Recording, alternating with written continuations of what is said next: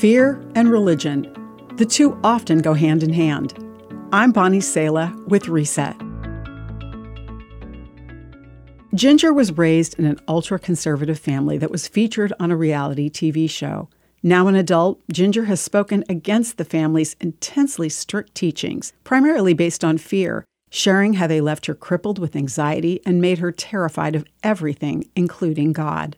Adara grew up in an entirely different culture, yet she was terrorized by vivid depictions of hell the religious leaders of her faith emphasized to gain compliance with religious requirements. Many religions come with a long list of rules to show how to earn eternal blessings. Rules function as a source of power, emphasizing that compliance leads to victory. It might surprise you to know this is not what Jesus taught. The Bible says, "You have died with Christ, and He has set you free from the spiritual powers of this world." So why do you keep on following the rules of the world, such as don't handle, don't taste, don't touch? Such rules are mere human teachings about things that deteriorate as we use them.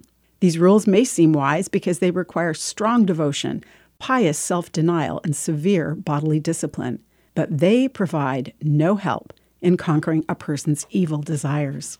We do need to know what is sinful, but rule following doesn't give us the power we need to live godly lives.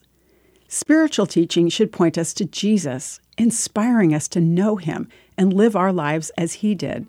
The law of Jesus is called the law of love because knowing Him and responding to His love compels us to live differently.